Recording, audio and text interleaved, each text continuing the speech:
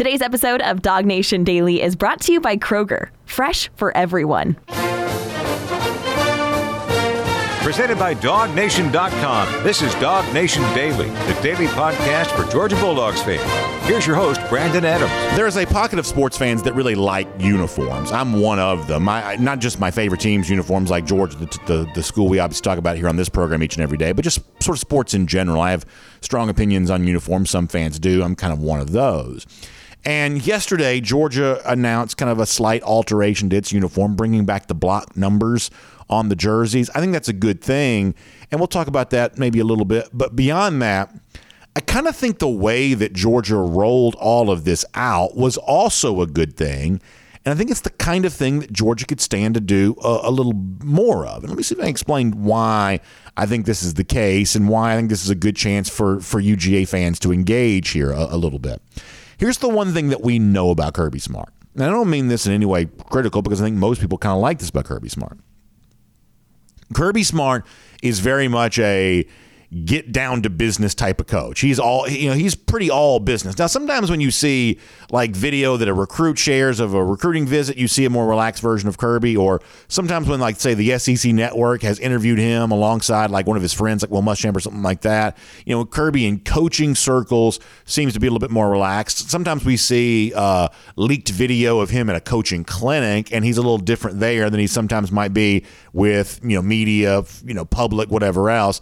That there is a way to sometimes capture a video image of Kirby that's pretty relaxed and kind of a guy that seems to enjoy obviously having a lot of fun, but the persona of him as the lead man for Georgia football in that role is one that's very business oriented, very much down to business, kind of an all business type mindset. I don't know that this is better embodied than a question that Kirby got from his press conference on Saturday after G-Day. One of the reporters was, I guess, going to do a story about what G-Day used to be like when you had celebrity coaches. I kind of vaguely remember some of this 80s and 90s a little bit when you'd have, whether it be media types or whatever else, like one guy coaching the red team, one guy coaching the black team. Admittedly, I wouldn't mind being a celebrity coach for G-Day. Not that I'm a celebrity, but just someone that would like to do that, admittedly. But the point is, Georgia doesn't really do that anymore. And Kirby Smart talked a little bit on Saturday why it is that they don't really do that at Georgia. And there are a couple of phrases that he used in the midst of talking about why Georgia doesn't want celebrity coaches for G-Day, or why Kirby doesn't, get into stuff like that just sound about as Kirby Smart as it could possibly get, like really embodying everything we sort of think we already know about Kirby. Let me let you hear Kirby on Saturday kind of rejecting the notion that Georgia might bring in a sideshow like celebrity coaches for spring game. This was Kirby from Saturday. Well, it doesn't bother me. You can do whatever you want as far as the coaches. I want the players to play. So all that's for entertainment purposes. For me, it's about making the players go out there and play well. How did they handle the pregame? How did they handle the halftime? Because everybody thinks it doesn't matter. It does matter. Because the next time they do it, it's going to be in Atlanta against Oregon. So for me, it's a dress rehearsal. It's like see where their mind is. Does this kid respond well to anxiety? Because there's some anxiety out there today. So I'm a lot more into that than I am just goofing off with it. It's the phrase that he uses at the end that kind of gets me here when he talks about, listen, I'm more into that than just goofing off with it. But when you hear him say, like, goofing off with it, like goofing off, the idea that we're not going to come here at spring game and just goof off. I mean, the level of disdain that just drips off of his voice when he talks about the counter, the alternative to how Georgia approaches its spring game, coming out here and goofing off with what's happening on the field, the level of disdain that he has for that idea is just about as Kirby Smart as it gets. Also at the beginning of the clip when he talks about, all that kind of stuff is for entertainment purposes, like the idea that football could ever be reduced to just mere entertainment. Smart kind of views it all differently than that. And listen, I'm not saying that's bad, nor do I believe that most of the people in our audience think that's bad. I think most of the people in our audience kind of like the idea that Kirby Smart is as hard driving and energetic as he is. In fact, it's almost in that clip you just heard from him a moment ago. He comes across as more intense after a spring game than some coaches come across after a real game. That he is as game ready, midseason form right there as some coaches might be in September, October, November. And that level of energy, that level of dedication and focus, that tenacity almost, probably helps explain some of why Georgia's had the success that it has had, because Kirby Smart is that business-oriented, that all business when it comes to that approach for UGA. Folks kind of like that. But here's the thing, is that when you have a coach that's like that, it does leave some elements of the program, maybe, I don't want to say this, that there are some things that could be done to cultivate interest among fans that might not quite get done. That if Kirby is so focused on being the best version of Georgia football that he can be, as Kirby says, the entertainment part of all this maybe gets lost, which I think puts an extra responsibility on the folks around Georgia football, the people that work for the program that are not Kirby Smart or his 10 assistant coaches, the people that work around the program, to kind of cultivate the entertainment part of all of this that Kirby himself is just going to ignore, because there are some head coaches around the sport who seem to kind of buy in more to the entertainment part of it. Like, think about, like, say, Mike Leach at Mississippi State. I would never want Kirby to be more like Leach, but that's a guy who seems to understand football as entertainment. I would say some of what Shane Beamer, very different type of way, but he seems to understand some of that at South Carolina. There are some coaches that do get the idea of, hey, there's a part of my job which is to cultivate the entertainment side of football and get folks kind of paying attention to my program. Georgia is not a program, even before Kirby Smart, that had to necessarily be sold that way. Georgia fans are already pretty bought in, but that level of buy-in from fans is not necessarily the industry standard across the country. Different programs have different responsibilities when it comes to cultivating their fan needs. And so Georgia has never quite needed to cultivate that entertainment part of this. But it's still kind of cool when they do. And so, from that standpoint, I thought that something that Georgia did this week was really nice. I told you before. They have brought back the block numbers on the uniforms. And the best that I can tell, like, I'm a little bit of a traditionalist when it comes to uniforms, so any kind of change that goes back in the direction of tradition, I'm going to kind of like. The best that I can tell, most fans kind of like this too. For whatever reason, the font that Georgia has been using recently is not my favorite, but this is kind of a step back in that more traditional direction. So it's kind of a cool thing that Georgia's doing this. But beyond that, I think there's kind of a cool way in which Georgia has rolled all of this out. First of all, if they wanted to make uniform changes, they could have just worn these on G-Day, right? It's like, hey, we're going to show off these new uniforms on G-Day. But whoever's kind of in charge of this kind of thing is smart enough to understand, no, you don't need to do this on G-Day because people are already excited about seeing the spring game. There's no reason to waste something like this, kind of a cool uniform change that will mostly be well received. There's no reason to waste that on G-Day because people are already excited about G-Day. Why not drop kind of a cryptic video social media message a couple of days after that and kind of get folks guessing, get folks talking? In fact, I think we showed this to you yesterday on the show, and I kind of joked about, I don't know if I'm just getting old or what, but when I saw the animated video of the 2022 year and the way it's flashing the numbers, and it is flashing to show some block numbers, I didn't necessarily know that this was a reveal that Georgia was going to go back to the block jersey numbers, but a lot of folks in the replies clearly did understand that's what the message was about. But it's kind of like I don't know, whether it be is it Loki on Marvel or the old show Lost on ABC. There's a certain sort of cryptic nature to all of this that I think fans kind of enjoyed. Had folks guessing, had folks talking, and then Georgia a day later comes back with another video. Once again, really well done to demonstrate that Georgia is, in fact, we'll show you some of this as we kind of talk here, that Georgia is going to have some block numbers. They bring back a David Pollock to be a part of all this as a kind of a nice level of almost like a special effect type deal in all of this, and going back and showing you some old video and just kind of getting you excited to a kind of a throwback of what was a really cool age for Georgia football, as I said before, with the surprise reveal of David Pollock wearing the uniform there at the end.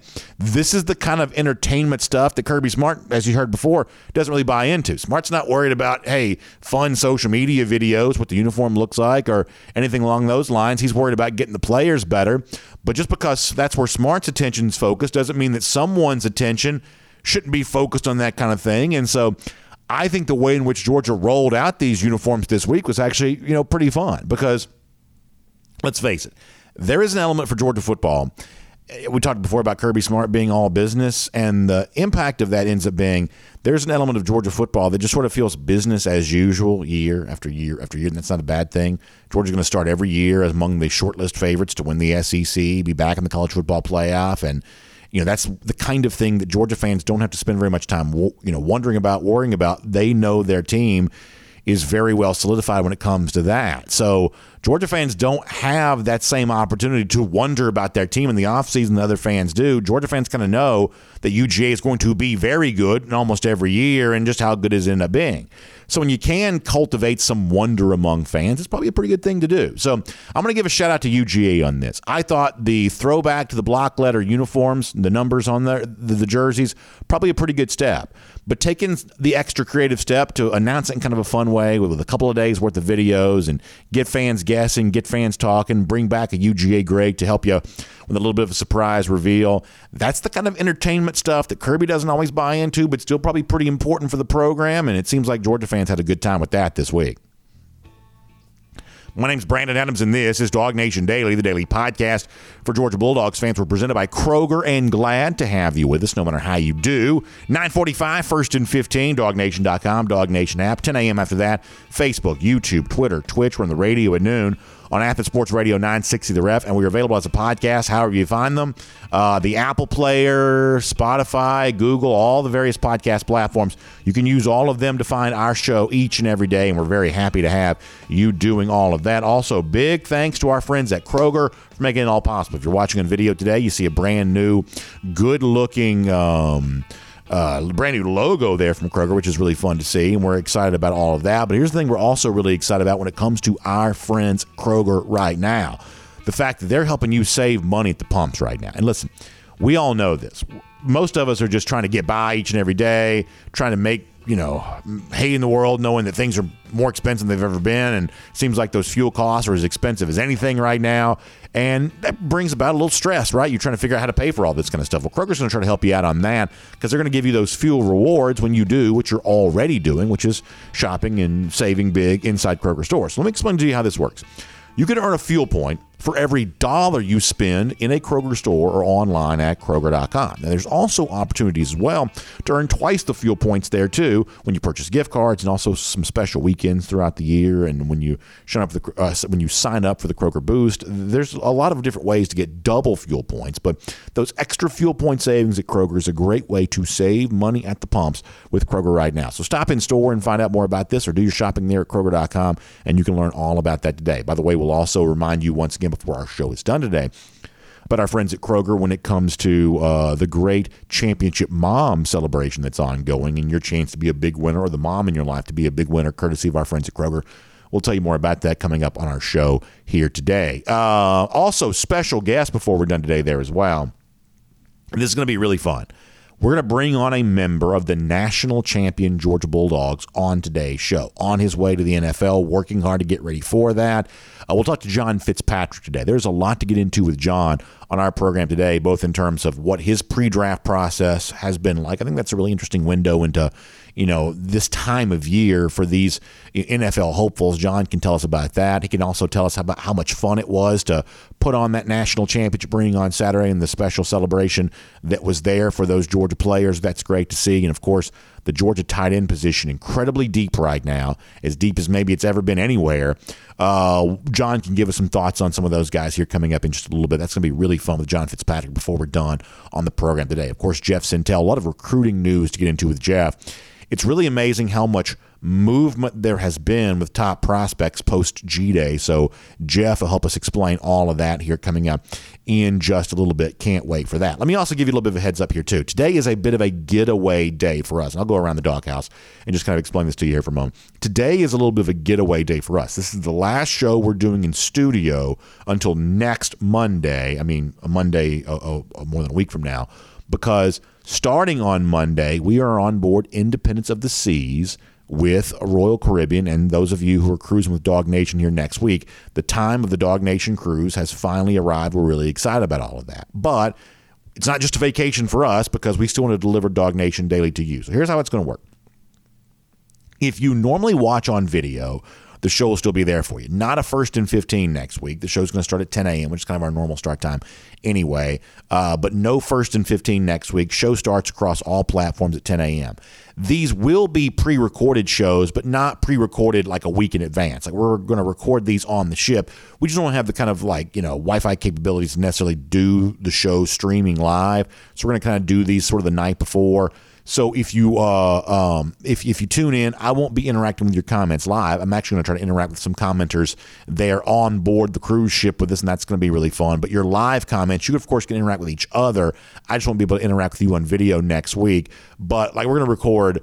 We'll do Monday show live. We are going to do that. So from that standpoint, I'm going to do that from Florida before I leave. So that'll be pretty normal, pretty typical. We'll have plenty of interaction there on that.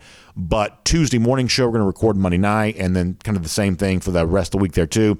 We'll be live again back on Friday, post NFL draft, kind of react to some of that with you. So show's going to be a little bit different next week on the basis of the fact that we're on the ship, but we're going to still deliver a Dog Nation Daily to you. In fact, we're going to have a good bit more of Mike Griffith, a good bit more of Jeff Sentell on the show, just kind of having fun and kind of sharing some of the sights and sounds with all of that. So I think it should be a really great experience. I know it's going to be fun for those who are on board with us, and I know Mike and Jeff are really excited about being on Independence of the Seas with Royal Caribbean there as well, and I'm excited about that. So stay tuned next week for some really fun shows from the Bahamas as we're sailing, and that's going to be a great time. So that's all coming up then. For now, though, a lot to get into when it comes to UGA recruiting. Guys who have been at G-Day or been at Georgia a lot recently who have said some pretty interesting things about the Dogs right now. Georgia may be trending for a number of 5-star prospects and a lot of big names post G-Day. Let's get all the information on that before John Fitzpatrick joins us a little bit later on. It's Jeff Sentell here on Dog Nation Daily, presented by Kroger. Glad to have him and all of you with us here today. From Athens and across the SEC or wherever the recruiting trail may lead, here's a DogNation.com insider. So Jeff Sentell joins us here, Dog Nation Daily, presented by Kroger. I'm sure Jeff's excited about being on board the cruise, and we'll talk more about that, I'm sure, before we're done. But Jeff, let me kind of take care of plenty of business before we get to any of that happy talk. A lot of recruiting stuff to break down. You've had great stuff at DogNation.com on this over the course of the last couple of days. And I want to begin with Jamal Jarrett here for a moment, because this is a guy that I think that Georgia fans have gotten pretty acquainted with because of some of the things that you've written. And when you think about those big, dominant defensive linemen that were such an important part of Georgia's national championship a year ago, replacing what's leaving there becomes really important. Pretty good crop of that here on the 2022 roster. But for future Georgia teams, a guy like Jarrett would certainly look pretty good in a Georgia uniform. He's got a list of finalists that have come out here as of late. And it seems like, best you can tell, Georgia's in a pretty good spot for Jarrett here right now. Good morning, Brandon. If you would permit me, I might say the most profane thing I've ever said on your airwaves, and I would like to lead a chorus among everybody watching right now. When it comes to Jamal Jarrett, screw those rankings, man. Yeah. He's a 3-star defensive tackle. I don't know what world, maybe in the NFL. Here's the thing, Brandon. I know everybody gets caught up on rankings, and I got some feedback yesterday about, hey man, why are you this is a 3-star, and I'm like, dude, just trust me. This is a different cat. He's been to 2 camps this spring, Brandon. He's been the defensive line MVP of both camps. I think that when we pop the hood on the Jamal Jarrett kind of rankings curiosity, what you see there is, man, it traces back to the JD 99 stuff. He was coming up. And like Brandon, I think 2 of the websites are still confused about, is this guy a defensive lineman? Is this guy an offensive tackle? And that's why his rating is skewed. He told me he had to go to a rivals camp in order to prove to him that he was a defensive lineman to get ranked as a defensive lineman. And all he's done is perform better than a lot of guys that are higher rated than him. And Brandon, we can walk back the memory jog. Jordan Davis was also seen as a 3-star. He was also a big, large, imposing young man. And some people always wondered, is he an offensive tackle? Is he a defensive tackle? And you've got a little bit of Devontae Wyatt now in Jamal Jarrett's story at 6'6", 350. He ran a 12.2 relay leg on the track for the big man track relays for Grimsley High School this past spring.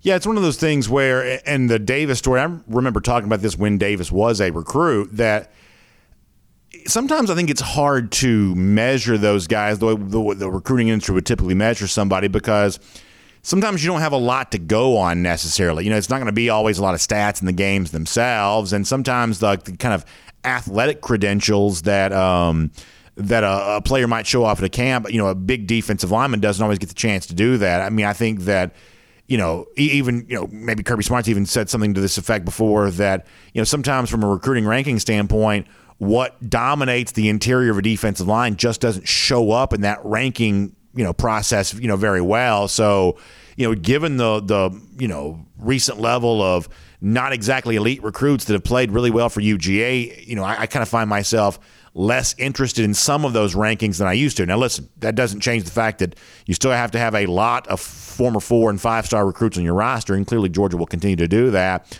But when you see a lot of guys who had a lesser profile having great success at UGA, I just think you kind of start to expect, well, maybe the Georgia offer is the actual recruiting credential, that the 4- and 5-star is nice, but the presence of a committable offer to UGA, that probably means more than maybe anything else, just given the level of scouting prowess Georgia's proven itself to have.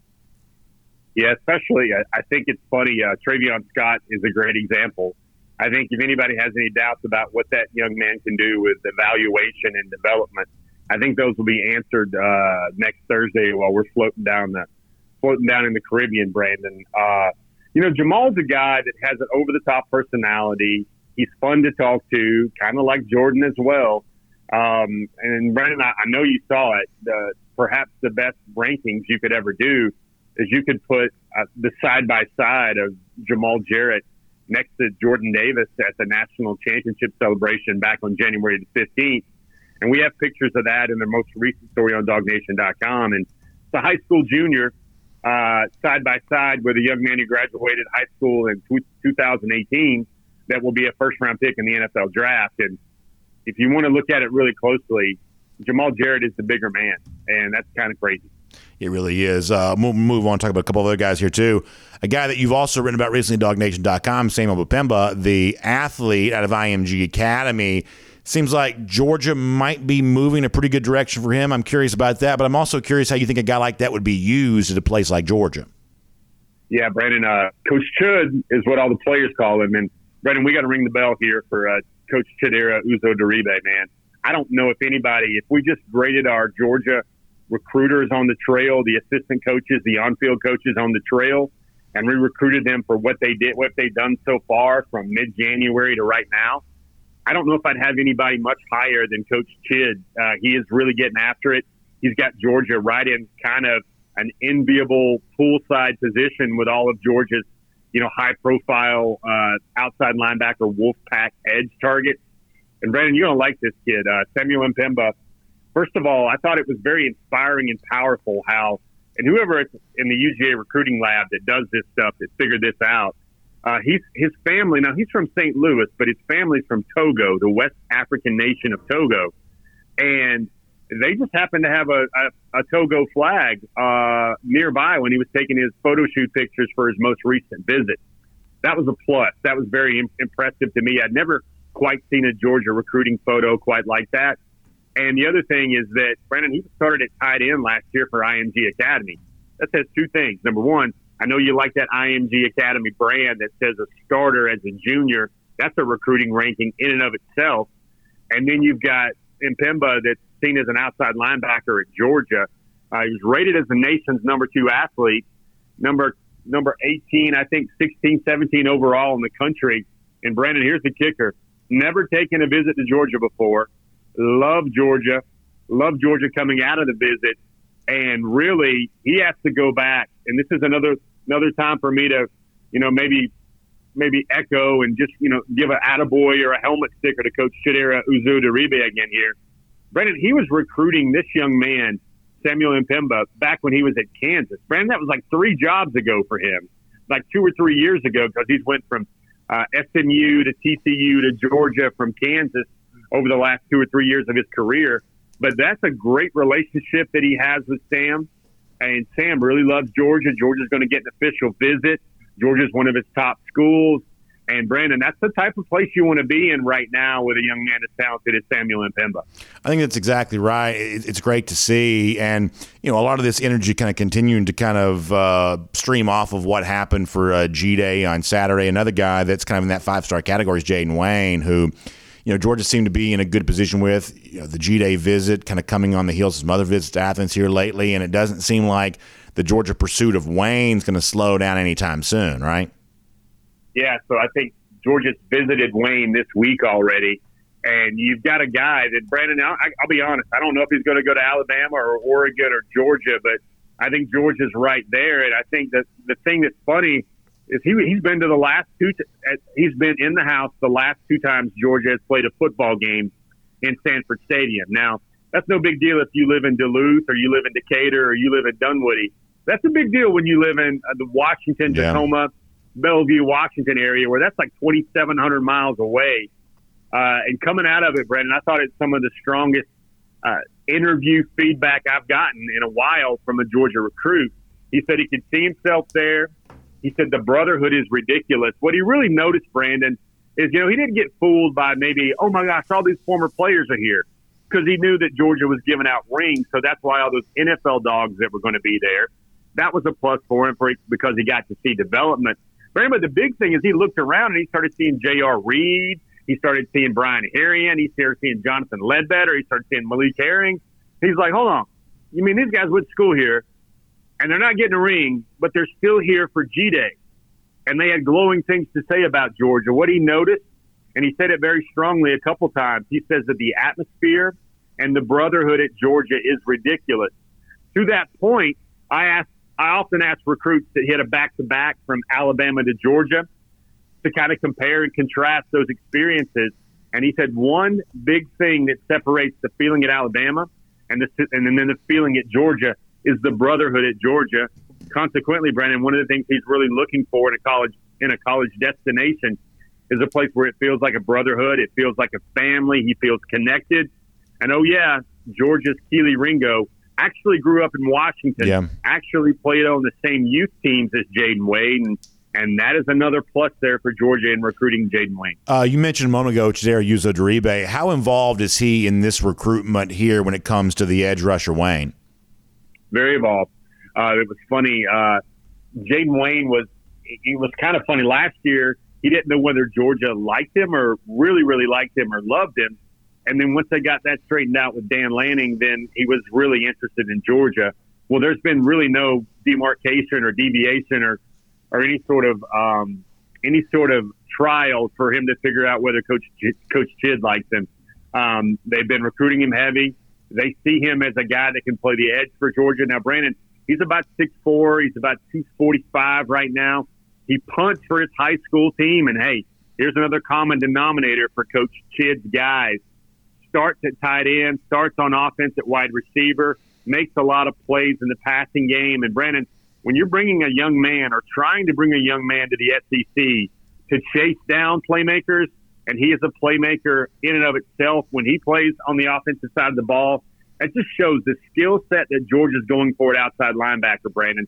They want him bigger, they want him longer, and they want those type of guys that look like basketball power forwards out there. No, I think that's a really good description. I guess my point about Uzodiribe is it just sort of seems like that, obviously for a lot of Georgia fans when he was first hired, there's this quick rush trying to figure out who this guy is, what he means for Georgia. And, the presence of a Georgia assistant coach in the recruiting trail is always going to bring a certain level of hype with it. But in the case of Uzodiribe, it seems it's a little different than that he really, the best that I can tell based on your reporting and just kind of the online chatter that exists, truly is making a big name for himself in his early stages of his Georgia career. It's not a surprise necessarily that Georgia's involved with a guy like Wayne or Mpemba, or we'll talk about Gabe Harrison in a moment. Some of these guys that, Georgia is in the mix for, that's a yearly story. But for a guy like Uzodiribe, who was not well known when he first was hired at Georgia, to become as well known as quickly as he has with the recruits that truly matter, I think it does speak to what he has a chance to be on this Georgia staff, which is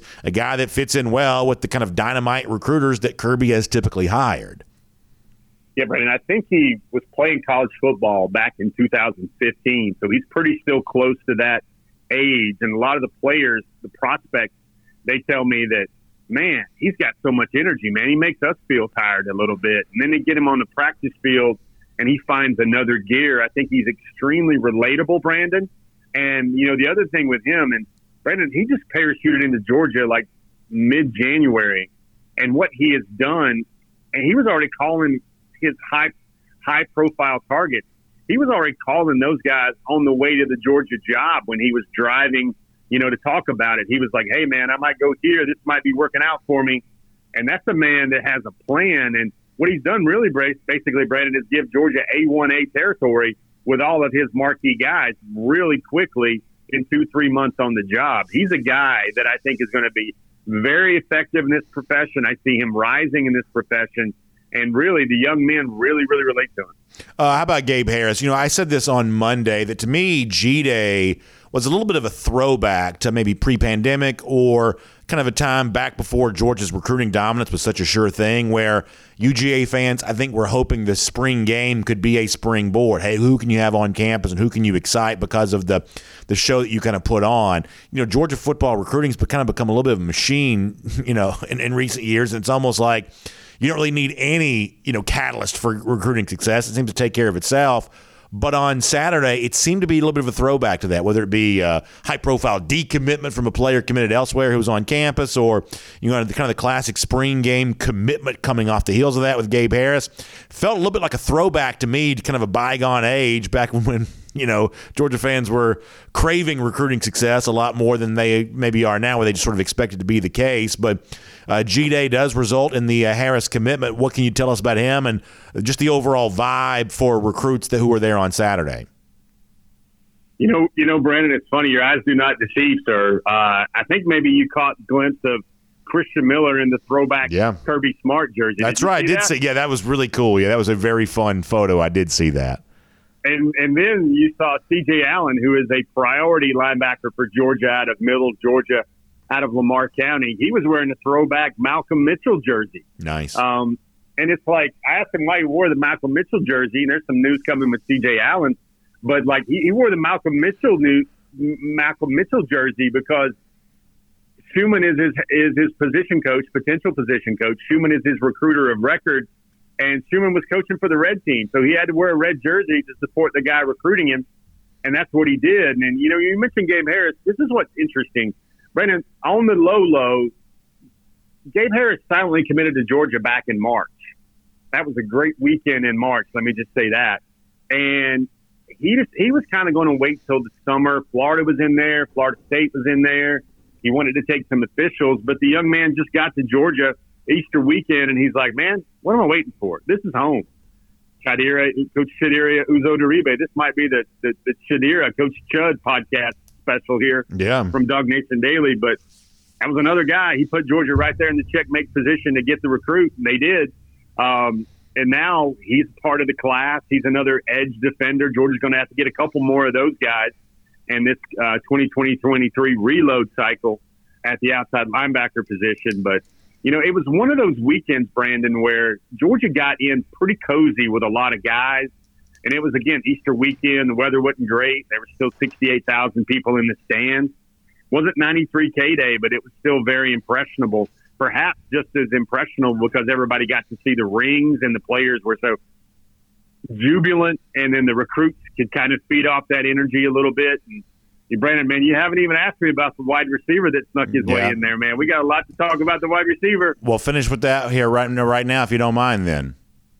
So we got, Brandon, this is what's different about Hakeem Williams. And I said this on our Before the Hedges program on Wednesday.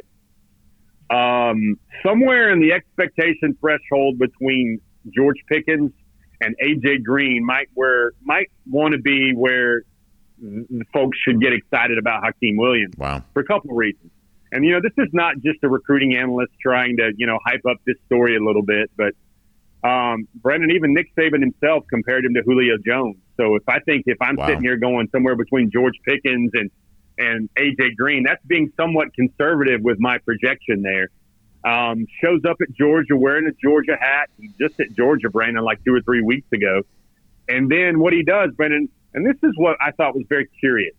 Normally the 2023s hang out with other 2023s. They hang out with recruits.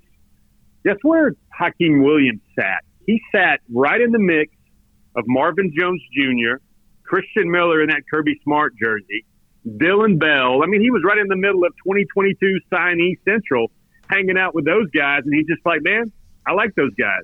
They let me hang with them. I fit in, so I just wanted to hang out with them. That's nice. Those are all very encouraging signs for someone that already tells me without a doubt that Georgia's going to get an official visit. Brandon, remember I said screw those rankings earlier? Sure. I'm maybe not screwing the rankings here on Hakeem Williams, but number 6 wide receiver in the country, number 39 overall. That sucker's only going to go up. Brandon, 6'3", 195. Very entertaining high school film. Looks like he can run every route. Miami's in there. Georgia's in there. Pitt is in there. That's a good group for Georgia to be in right now. And, Brandon, Hakeem Williams, if he comes to the University of Georgia, if he signs to the University of Georgia, I think he's going to be as talented and as big as an overall all-around wide receiver as Kirby Smart has ever signed. Boy, Jeff, that is exciting news. Great evaluation of what Williams brings to the table. I know you've got some more stuff coming on him at DogNation.com here in the next bit there as well. Jeff, the next time I see you, we'll be basking in the Florida sunshine, setting sail towards the Bahamas on Independence of the Seas. Can't wait to do that with you and Royal Caribbean here next week. It's going to be a lot of fun. I can't wait to see you there. It's called working hours, Brandon. I'm having a hard time wrapping my mind around that, but maybe it might be National Championship celebration hours on the Royal Caribbean. I think it's Harmony of the Seas. Did I get that right, Brandon? We're on Independence. Right? We're on Independence of the Seas. If you get on Harmony of the Seas, you're going somewhere else. We're on Independence of the Seas. That's what I keep you around for, Brandon. That's Harmony. Right. We'll make sure you get on the right ship, Jeff. Enjoy the weekend. We'll see you there. Yes, sir. Let's take a look around the rest of the league. This is SEC Through. Yeah, got to be careful with Jeff. He didn't get on the wrong ship there. By the way, we'll have John Fitzpatrick, former Georgia tight end, here coming up in just a couple of minutes. Excited about that here today. And by the way, speaking of Royal Caribbean, let's go cruise around the SEC courtesy of Royal Caribbean here just for a moment. Yeah, we're going to be in Independence of the Seas heading towards next week. I'm excited about that. And you can get excited about your own Royal Caribbean cruise vacation coming up there as well. You know, a lot of folks in our comment section have been saying that, BA, I wish I could be with y'all, and I wish you could be there too. And if you can't, have your own plans for your own Royal Caribbean vacation, because let me tell you this, it's going to be a great time. We're going to try to bring you some of the sights and sounds as well as the typical Georgia football conversation that we're always a part of. We'll just be doing it in the fun and the sun of the Bahamas there next week. But check out our friends at the Cruise and Vacation Authority, and you can get locked in on your own Royal Caribbean cruise vacation. This is a great time to do that. You can really tell cruising is back in a big way. And I know the energy on the ship next week is just going to be great. So I'm excited about that. We'll kind of bring you all the fun there of it, but you're going to make your own plans, get on your own Royal Caribbean cruise ship here coming up very soon. Our friends at the Cruise and Vacation Authority can help you do that. Check them out, tcava.com, if you want to do more there. All right, before we get John Stinchcomb, I keep saying John Stinchcomb. It is John Fitzpatrick, the former Georgia tight end, who's going to join us. Before we get John Fitzpatrick, let me go and do a little bit of cruising around the SEC courtesy of Royal Caribbean before we get there. So ESPN has updated its way too early top 25. Connor Riley had a story about this at DogNation.com. And Georgia kind of right there where you probably expected to be, right there around number 3. Obviously, to me, this speaks to a team that's very much in that college football playoff, national championship conversation once again. Georgia essentially in the same spot now it was a year ago in all of these kinds of, whether it be, polls like this, opinion polls or analytics metrics. Georgia's about the same spot that it was last season. I don't think in the true eyes of the objective observer, those outside the bubble of Dog Nation, Georgia's actually all that much less of a national championship contender this year than it was before. There weren't tons of people predicting Georgia to win the national championship last year, in other words. So the scenario for Georgia's kind of not really changing. I even said this off the top of the program, that Georgia's a very business-like program, and most years are kind of business as usual. This is kind of one of those deals where Georgia once again kind of starts the season in the eyes of most in that preseason top 3, top 4, right there in the list of most likely playoff teams by the end of the year. However, here's one of the things I think you start to look at there a bit is, okay, well, if Georgia is a very likely playoff team, and if Alabama is there as well, 2 SEC teams a year ago, maybe the same thing happens again this year, it seems pretty easy to draw a path for Ohio State out of the Big Ten. Where's your 4th playoff team coming from? And if you look at the teams that are ranked, high in the ESPN ranking, Clemson's at 11th, but we've seen them deal with major quarterback concerns. Oklahoma State's at 10, kind of faded maybe a little bit down the stretch. Michigan's at 9. You saw what they looked like against a real team last year in Georgia. They were lucky enough to beat Ohio State at home last year, but they have to go on the road this year. Michigan State's at 8. I don't know how seriously you take that. NC State's at 7. I know you don't take that seriously, nor should you. Then you get Notre Dame at 6. We've seen that before. Texas A&M's at 5. Is there even a possibility of 3 SEC teams in the playoff? Utah's at 4. I'll believe that when I see it. The point is, I think it becomes very interesting to figure out who your 4th playoff team is. Very easy to put Georgia and Alabama back in there because of what Ohio State brings back, especially on offense. Easy to put them in there too. But, man, the debate might be around who is the 4th most likely playoff team for the upcoming season. The way too early ESPN Top 25 probably starts that. Believe it or not, there are still 2 SEC spring games left on the schedule for Saturday. Georgia obviously finished up last week, but a couple of other SEC teams finish up this week. It is LSU spring game, the debut for Brian Kelly, so to speak, as LSU head coach, and it's also the Grove Bowl in Oxford there for Ole Miss. And for the most part, both these spring games going to really focus in pretty heavily on the quarterback situation. There are 3 guys at LSU battling it out right now. Garrett Nussmeier, remember him a couple of years ago. That's a pretty big-time recruit that up to this point hasn't had a chance to show very much at LSU. We'll see it. Look at him there tomorrow. Then there is Miles Brennan, who's kind of a favorite son there in the state of Louisiana, a guy who's been at LSU for quite some time. Let's face it, he's had chances to win the starting job before and has not been able to come up and do that. And now both those guys, Nussmeier and Brennan, competing against the recent transfer to the program, which is Jaden Daniels out of Arizona State. You know the Daniels story. He was a real hot prospect early in his career, but probably has, to be frank, faded some since then. The Arizona State program has also faded some there as well, so maybe Daniels' issues are related to where he was playing. Maybe the change of scenery gives him a new look. But interesting to see if the newcomer looks to be the favorite to win the LSU job, or if a guy like Brennan, who's now stuck around, at one point in time looked like he might transfer out, changes his mind, to see if he gets the nod there on that. And then at Ole Miss, here's something worth watching, especially if you're reading news reports coming out of Oxford as of late.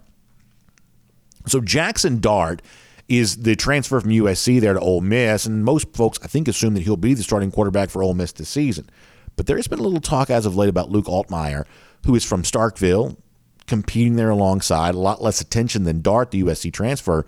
But it sounds like Altmaier's had a pretty good spring, and it sounds like he may be actually a real threat in this quarterback competition right now. The Grove Bowl for Ole Miss, in other words, could be a little bit interesting on Saturday. So a couple of spring games there to tide you over for football season here this weekend. We'll make that cruising around the SEC, courtesy of Royal Caribbean. And here, as promised on Dog Nation Daily, presented by Kroger, I want to get ready to say hello to a guy that on Saturday got to do something that every football player dreams of doing. That's sliding on that national championship ring. Huge ovation from the crowd there for G-Day as it happened. He is a great former Dog, a guy who represented this program so well during his time there at UGA, and a guy we've known around here for a long time, going back to an old Marlowe's Tavern visit from a number of years ago. It is John Fitzpatrick here on Dog Nation Daily, presented by Kroger. John, congratulations on a great career and a great season, and welcome here to our program here today. Thank you so much. Thanks for having me. So I got to ask you, how did it feel to put the ring on Saturday? This is the kind of thing that when you were with us at Marlowe's a few years ago, this is the kind of thing that Georgia fans really craved, and they were hoping your recruiting class would be the one that brought this home, and come to find out that's exactly the way it worked out. A lot of Georgia fans had a lot of long-time wishes that were satisfied by that championship season that you were part of this year. What has it felt like to put that ring on and be received by the fans because of the success that you all enjoyed? Yeah, it felt amazing. It meant the world to, obviously the fans, but to our team, our recruiting class. Coming in with Jamari, Quay, all those guys, 4 years of hard work, all that hard work, comes to fruition, and you came up short a few years, the last couple of years, and finally to get over the hump, it was really the best feeling in the world. So I've got to ask you this. I don't really know what the etiquette is necessarily. I know what I would do. I'd be wearing it all the time. But do you think you will wear the ring? Is it just too big, too nice to wear very much? Is it the kind of thing that you're going to put in a safe somewhere and make sure that it, stays looking pristine. How much do you think you will wear it? And I guess how typical is it for a player to want to kind of go off and show that thing off from time to time? Do you think you'll wear it much? I think there's going to be a wide variety. For me, I'm probably not going to wear it too often. It's pretty big. The ring is huge, and then also it's like big on my finger. And it kind of weighs my hand down. So, I don't know if I'll be wearing it too much. Maybe to some events here and there. There's definitely some guys that are gonna be wearing it all the time, which is pretty funny. But no, there's definitely a wide range. When you look back on the year that was, what's your memory of all of this? I mean, your experience is obviously different than those of us who, were at the games or watched it on television. You lived through it. You contributed to it. When you look back on your time in that very special season, how does it show up as a memory in your mind? Yeah, so I said this to someone else recently, but obviously the national championship, that game, the reaction after, it was insane. It was one of the best feelings ever. But the things that I'm looking back on and smiling are the 5 a.m., 6 a.m. runs in late July, running to the stadium, running up the stadiums, all that stuff, all the hard work that went into it. The Tuesday practice against Florida, where we were going head to head, some fights breaking out, stuff like that I'm looking back on and smiling on, that I'm going to hold forever.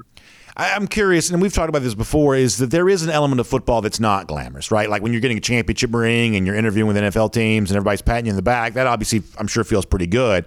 But there is an element of, as you said, those very early morning workouts in the dead of summer, kind of when the season seems very long way away, where it's just not very glamorous. I mean, I'm sure from a mindset standpoint, you have to train yourself to believe that it's all worth it, that it's all adding towards something, whether it be for yourself individually, for the team collectively. I'm sure your mind probably plays some pretty funny tricks on you in a situation like that, where you probably ask yourself some impolite questions of, man, why am I pushing myself so hard? Is this really what I want to do with my life? And, to kind of push through that and to go on to be the best version of yourself, I'm sure that takes a certain level of mental training, doesn't it? Yeah, it definitely does. And after the Peach Bowl last January, we saw the talent that we had in the room, but we knew there was something missing. And I think that leads me to talking about the skull sessions that we took upon Coach Cochran and Coach Smart. Kind of introduced them in maybe February. And, we all got split into groups, and I'd lead a group with some teammates. And, I think that's what really, personally, that's what I think took us over the hump, is just having that more so connected team ever than before. And, we got to focus on a wide variety of topics, including mindset, including your why and what makes you go every single day, things like that. But, we got as close as we could to each teammate, freshmen to seniors to walk-ons to different position groups and everyone in between. And I think that's what really carried us. Obviously, your position was the hot topic coming out of G-Day, and, Brock was injured not playing. Darnell was injured not playing. Technically, you could have come back. You've chose to move on to the NFL here now. But even with what was on display on Saturday, it seems like this is about as deep a position group as it ever could be. Are you ever amazed at just how much talent has been collected at one spot at one time? Obviously, Todd Hartley seems to have done a great job of putting all those guys in the room together and also figuring out how to get them used there as well. But do you ever just stop and remark about just how much exceptional talent exists at the tight end position at Georgia here at the moment? Yeah, no, it's incredible seeing the talent in that room. It's 5 guys, 6 guys deep that all play and all can play. And I think it's hats off to Coach Hartley and Coach Smart, the way they recruit, the way they, bust their tails, flying all over the country, getting these top guys. And it's paying dividends, obviously. But, no, it's special, and it's pretty cool because there's so many different personalities, so many different talents, and Coach Hartley finds a way to make sure that we all complement each other. We can all play on the field at the same time and use our different skill sets to find success. So right now you're in the process of moving on to the NFL, and it's kind of interesting. This is the kind of thing that even those of us who obviously watch all the games on Saturday and look forward to the draft, there's an element of this in-between time, this pre-draft process that does kind of take place behind closed doors. And the sense that I get, it's a little bit like almost like a job interview of any kind. College graduates are, flying around and moving around and, trying to get the attention of future employers. And you're kind of doing the same kind of thing like that right now from an NFL standpoint. What's it been like for you? How nerve-wracking has it been? Maybe that's the wrong way to describe it. But for those of us who won't experience this, what's it been like for you to kind of introduce yourself to the NFL community here over the course of the last couple of months? Yeah, it's been a whirlwind of emotions, I'd say. The first 2 months were a grind, coming off the 2 surgeries, in a scooter to crutches to a boot for 2 months straight, 2.5 months. That was pretty tough. Getting up the stairs, hearing my roommates yell at me because I was too loud in the morning, something like that. But I just tell them to shut up. But you get off crutches, and then the Zooms, the phone calls, the texts, and then visits start to kick up a little bit. And this month of April has been, pretty hectic, but it's been, I have enjoyed it a lot. I've been to a lot of great cities, meeting new coaches and teams and personnel within their facility, and I've enjoyed it a ton. That's great to hear. I'll finish with this. Obviously, the Georgia team that it remains with you moving on and so many of your teammates moving on still has high hopes for the upcoming season. You talked a moment ago about the way in which, kind of establishing the right mindset and talking with your teammates about that led to the success that you enjoyed last season. In fact, I actually remember you saying that even some before the season took place a year ago. How does this 2022 team replicate that? Maybe it's not exactly the same kind of thing because maybe each year kind of takes on its own form here. But for a group of Georgia players who want their moment in the sun the same way you all got that a year ago, what would be your message to them about how they can go out and kind of create their own legacy the same way the 2021 team obviously did a season ago? Yeah, I think the biggest thing is finding their own identity. I think, realizing that they're not the 2021 national championship team. Yeah, there's a lot of carryover. There's a lot of guys from that team, but they have to find their own identity. A bunch of leaders have to step up. There was probably 15 to 20 leaders on this past team that would step up at different times, which, I thought it made it easier on the coaches because they didn't have to get into us as much as they did in years past. I thought it was pretty cool to see all the guys stepping up. So I think the 2 biggest things are finding their own identity and then having as many leaders step up in different ways. Well, John, I know it's an incredibly busy time for you, and I certainly appreciate you making some time here for us. It was great to see you all get a chance to put those championship rings on Saturday. You have been a part of a lot of great memories for many UGA fans, so congratulations on a great career. Congratulations on a terrific season. Best of luck as you move towards the NFL. And as I told our audience a moment ago, we remember you as a recruit and some time we spent with you back then, and to see how your career's progressed since then has just been really, really enjoyable for so many of us. So best of luck, and we hope we get a chance to talk to you here very soon. Yes, sir. Thanks for having me. Thank you so much. All right, great stuff there. John Fitzpatrick, the terrific former Georgia tight end, who is a good one. And when you are an NFL franchise who's, looking for, what you need on your roster, there's a lot that John Fitzpatrick can do for you that I think is going to get a lot of attention from them. A guy who's going to be willing to be the part of the physical part of all of this, and clearly, you hear him right there. He was such a prominent spokesman for Georgia so much during his career, and in the interview right there, easy to imagine that he makes a great case for himself during some of these pre-draft interviews that he's doing with so many of these NFL teams right now. So we certainly wish him well on all of that. Let me remind you, too, if you haven't done so already, this is a great time. Okay, we'll do a little finished long drink here.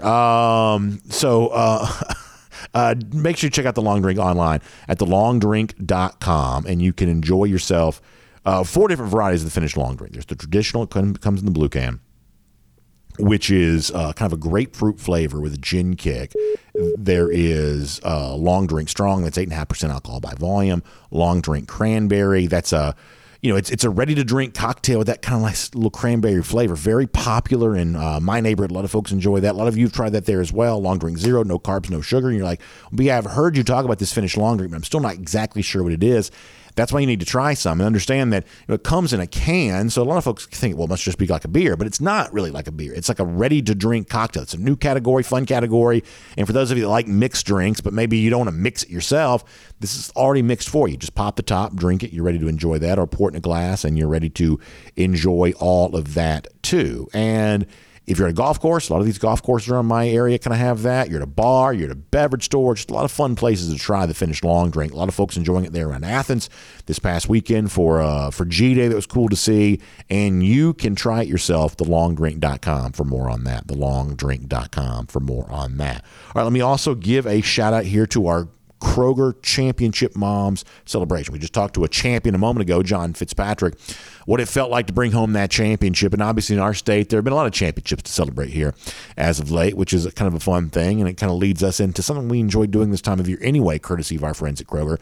That's celebrating the championship moms in our life, whether it be your mom or your wife. I continue to be amazed by what my wife does on a daily basis, taking care of our kids, things I don't even think about, that she's just constantly thinking about trying to get us where we're supposed to be and what we're supposed to do. Schedules, mine just like yours, very hectic this time of year, but she just handles it with always plenty of grace. And is it a plum? Is that a word? Grace and a plum? She handles it very well. And you see this in your own life with your own mom or your wife or your daughter who's a mom now, or whatever story you have about that. This is a great chance to celebrate that with our Kroger Championship Mom. So do this, please, if you don't mind. She deserves to have her story told. So go to info@dognation.com and tell her story. And coming up, we're going to draw out 5 winners of the Championship Moms courtesy of Kroger. And if your mom, the one in your life, is the winner, what a great gift pack she's going to receive. I'm talking about a bunch of gift cards, which includes Bath & Body Works, Home Chef, and of course Kroger. And our friends at Sequest at Stonecrest are also going to give 4 annual passports to each of our winners there as well. So you've got between now and April 29th to do this. So we'll continue to tell you about this leading into that, but go to info@dognation.com. Tell your story via email. We'll draw out 5 winners at random, and then as we head towards Mother's Day, I'll announce winners, tell their story here live on the air, and we'll give some great gift packs courtesy of our friends at Kroger as the Kroger Championship Mom celebration rolls on. All right, so the next time I talk to you will be from Port Canaveral, Florida. That's on Monday. There you go, getting ready to get on board Independence of the Seas. Really looking forward to doing all that. So on Monday, I don't know that I properly explained this earlier. We're going to be doing a semi-normal show there from Port Canaveral. That'll be, live in the moment, interaction, of course, and all kinds of fun and surprises there as well. Then after that, we're getting on board, and all the fun begins. And then for the rest of the week here on this show, we'll give you the show from the Bahamas as we're sailing around there, having a great time, and hopefully just enjoying ourselves in such a huge way. And if you can't be there with us, man, we wish you could be. But for those of you who are on your way to Florida there with us to get on board Independence of the Seas, we will see you there for all of that. I mentioned a moment ago as well, John Fitzpatrick, former guest of ours at Marlowe's Tavern, also brings to mind a story that Jeff Sentell wrote this week at DogNation.com about Devontae Wyatt, who also ends his career at Georgia this year, and also a former Marlowe's Tavern guest of ours back when he was a recruit. Our buddy Bassin Dog on Twitter referenced that. We'll make him our golden shoe winner today, saying, I still remember the night Devontae walked in with Dog Nation there at Marlowe's in Roswell. He shook everyone's hand in the room. We had no idea he'd develop into a potential future NFL first-round pick, and that's certainly one of those great stories from Dog Nation's past, and it is really fun to watch these recruits grow up and become great players and find young men and move on to the NFL. And so glad to have Bass and Dog remembering all of that. We'll make him our golden shoe winner because of that. Gator hater updater, not as much happiness for these Florida fans as of late, because it's been 4,852 days since they've won a national championship. And more bad news to give them. 190 days from right now, Dogs back in Jacksonville, beating them again. It'll be Billy Napier's first loss in that series and simply Kirby Smart's next win. Y'all have a great weekend. We'll see you back Monday. Dog Nation Daily, presented by Kroger. We will talk to you then. And on the podcast, time now for the R.S. Andrews Podcast Cool Down. We'll take your comments here online at DogNation.com or in the comments section, or I should say on Twitter at DogNation Daily, or those from the comment section there at DogNation.com. And I actually want to read a few comments from, we talked on the show today about the way too early top 25 re-release from ESPN, and Connor wrote a story about that for Dog Nation. Got a couple pretty good comments I want to read here.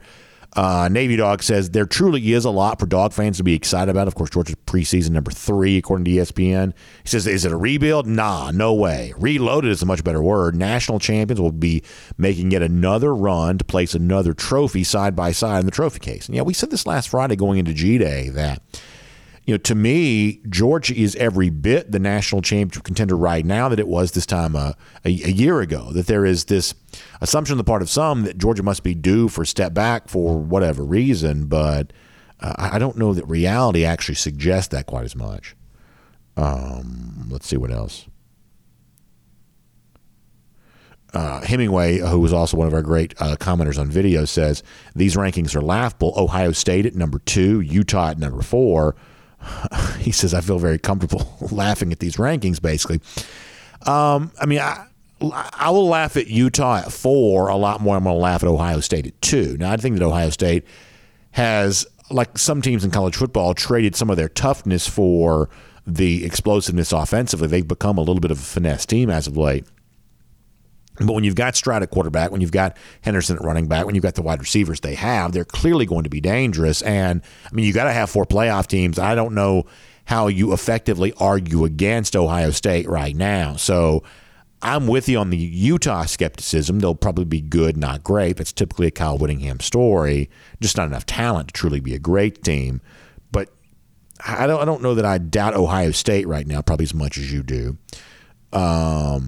Candler Park weighs in to say they list SEC teams as 3 of the top 5 and 4 of the top 6, with 0 SEC teams anywhere in between. Or I should say he has 3 of the top 5 and 4 of the last 6 in the rankings, with 0 SEC teams in between. Is there really that much daylight between Texas A&M and, say, Ole Miss? I think that's probably a pretty fair question. He says A&M is lucky to be playing Miami, Arkansas, and Ole Miss at home. They could end up 11-1 and rank number 5 for that reason. However, the one thing I'll point out,